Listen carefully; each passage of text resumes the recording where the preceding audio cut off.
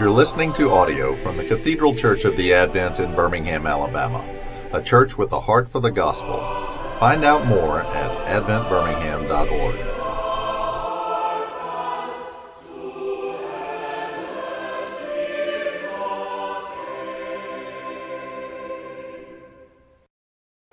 A reading from 1 Peter chapter 3, verse 18. Christ died for sins once for all, the righteous for the unrighteous, that he might bring us to God. I ask that you would hear that again for the first time. Christ died for sins once for all, the righteous for the unrighteous, that he might bring us to God. It's the word of the Lord. Thanks be to God. In the name of the Father, and the Son, and the Holy Ghost. Amen.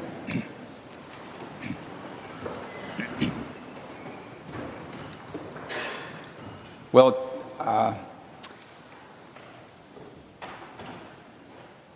is Fred already exited? No, you say, well, Fred, I had sure missed that organ. And I just, the expertise of Fred and his sidekick Charles are just so dear to my heart and greatly missed, as all of you. To return to the Advent and to stand in this pulpit is just, as trite as it may sound, it's just an honor, and it's just a wonderful privilege. What a blessing to be here. I've noticed already that this morning many of you are telling me that I'm looking so well. And I recall the old saying that there are 5 stages in life: childhood, youth, adulthood, middle age, and you're looking swell. But I get it.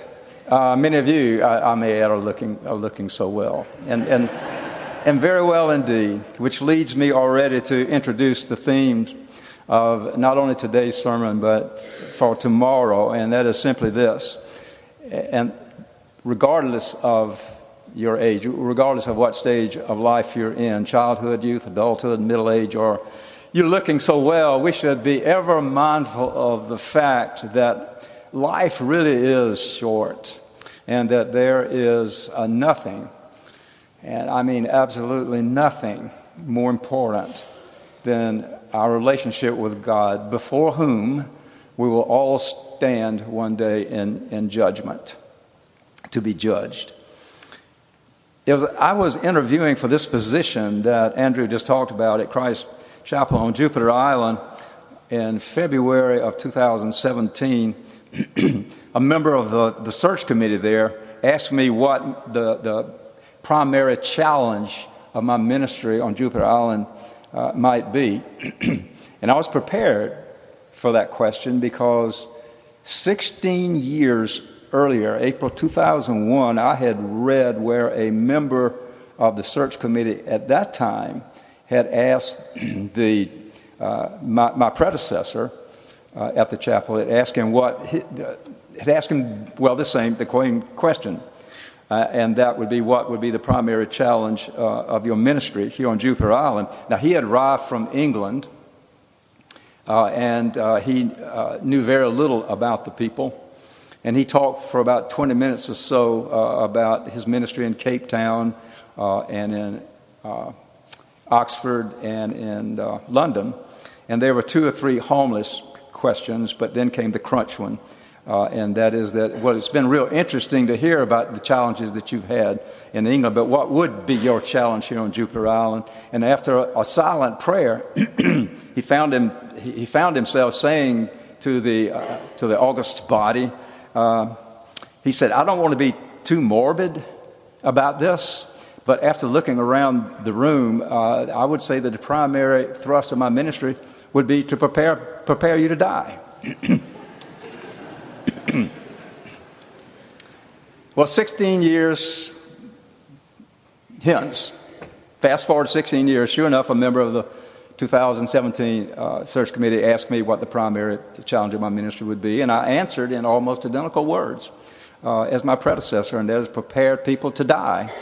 But I said with considerable emphasis that if I were standing in a group of nothing but young adults, I would say the exact same thing. Because the primary ministry of the church, properly understood, is to prepare people to die. The author of Hebrews bequeaths to the church that one verse. He had a lot of wonderful verses, but this particular verse is short, but it's dagger-like. It's a penetrating verse. Chapter 9, verse 27, is appointed for men to die once, and after that comes judgment. And I often use that when I send out birthday greetings. But if that verse doesn't grab your attention, then Pascal is right to say that man's sensitivity to little things and insensitivity to greatest things are the mark of a strange disorder. Thomas Vincent, whom you may or may not know, he was an influential 17th century Puritan. And he was the author of a small volume called God's Terrible Voice in the City.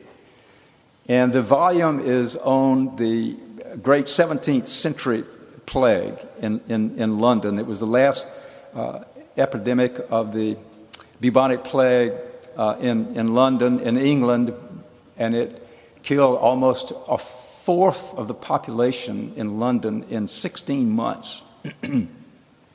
And in this volume that he wrote, and you can still get it on Amazon or wherever you look for things, $1.99, I think. It's not expensive, but in this volume he gives a description of the manner in which the brave and the faithful ministers who did not flee but remained in London, the manner in which they approached the pulpit, and also the manner in which the terror-stricken multitudes hung desperately to every word that they preached. So if you would just hang in there for just a moment and let me read while I quote from God's Voice in the City, and see if this does not speak to you as powerfully as it did to me. Then did they, that's the faithful preachers, stand up on the midst of the dying and the dead to proclaim eternal life to men who were expecting death before the morrow. They did not stand upon nice points of ecclesiastical regularity or irregularity. They lifted up their voices like trumpets and spared not. Every sermon might be their last.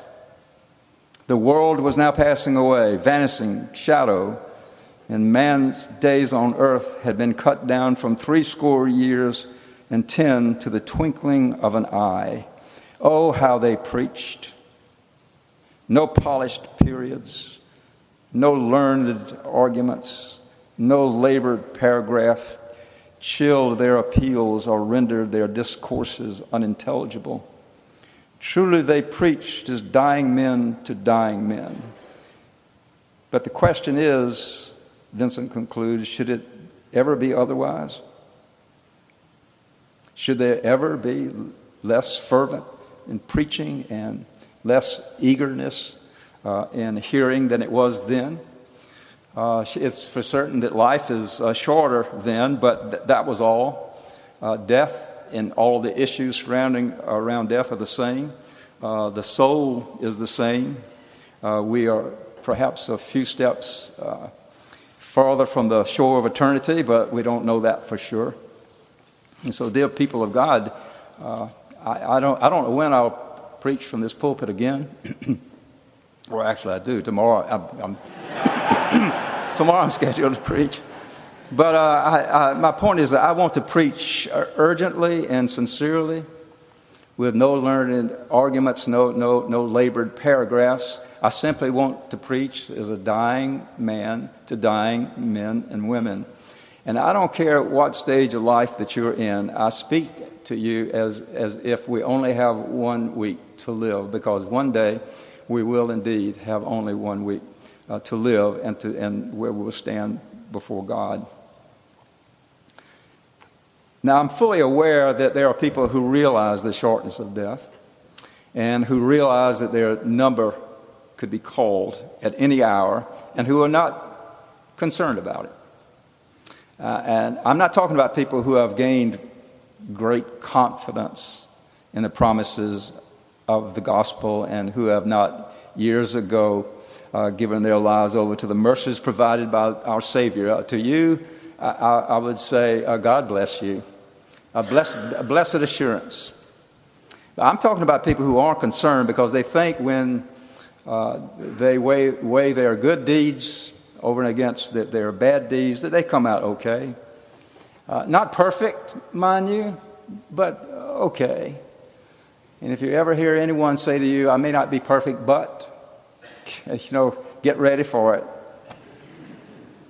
It's more common than you think. It's called the old balance sheet idea of religion. You take all the good deeds that you've done, you put it on one side of the scale. You take all the bad deeds that you've done, you put it on the other side of the scale, and you just pray that the scales tip your way.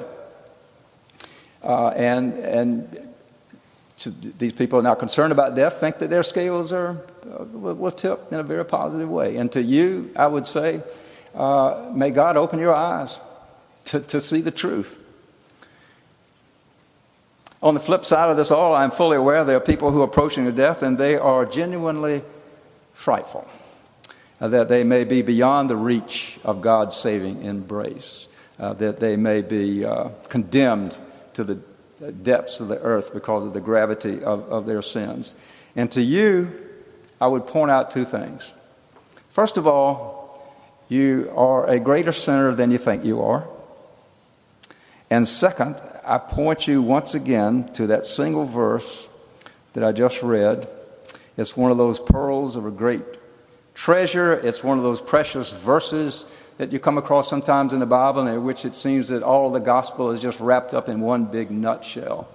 1 Peter 3:17. Christ died for sins once for all, the righteous for the unrighteous, that he might bring us to God. Now, I think I'd be safe to say that that is the greatest desire for you. That your greatest desire in life is to one day stand righteous before God, and that this is your ultimate desire. And time for time, I to be honest with you, I think that basically I'm a pretty good guy until someone annoys me, in which case I'm act like a child. But from time to time I hear misguided people say that, Frank, when you take all the great religions of the world and boil them down to the sheer essence, they really basically say the same thing. And there's nothing much that gets my righteous indignation going more than when I hear something like that. Every other religion that I know of leaves me cold and leaves me kind of helpless. You name it. The Buddhist Eightfold Path, the Hindu doctrine of karma, the Jewish covenant, the Muslim code of law. What am I leaving out? I don't know.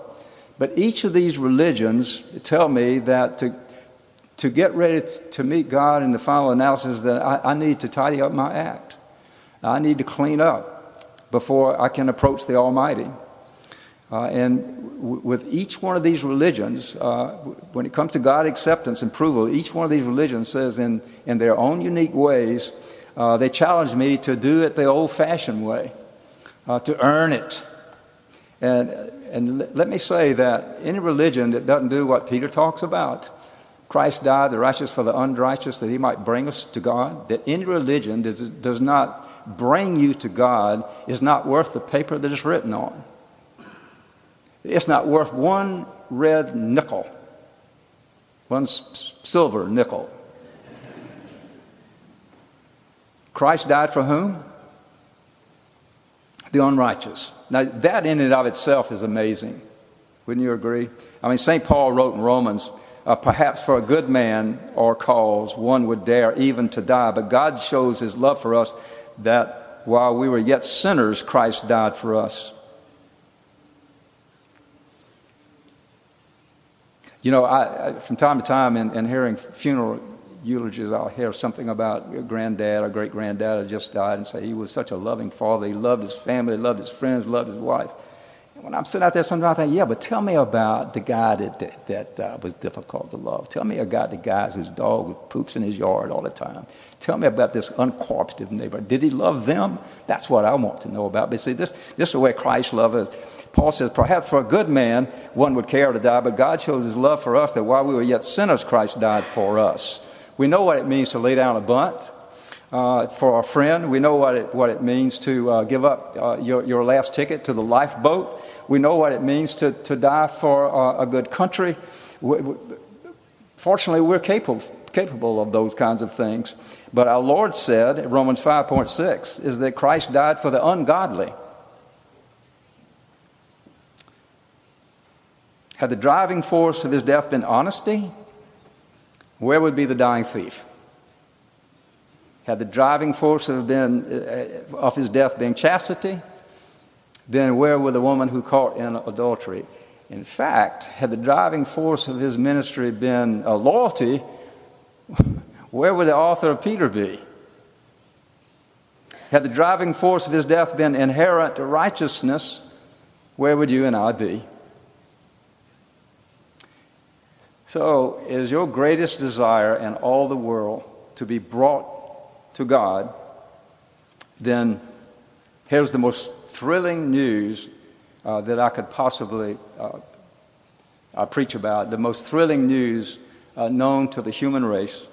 Christ died for sins once for all, the righteous for the unrighteous, that he might bring us to God. And so tomorrow, I want to talk more about this.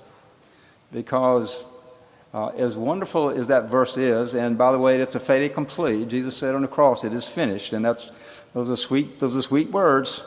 It is finished, but there's a great and marvel mystery about the gospel, and that's what I want to talk about tomorrow.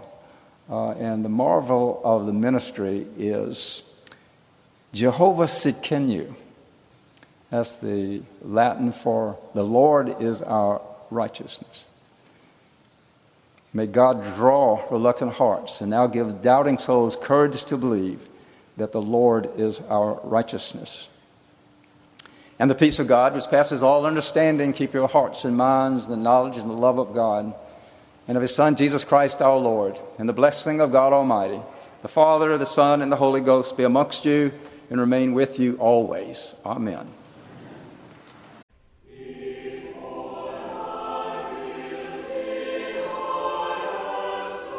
You've been listening to audio from the Cathedral Church of the Advent.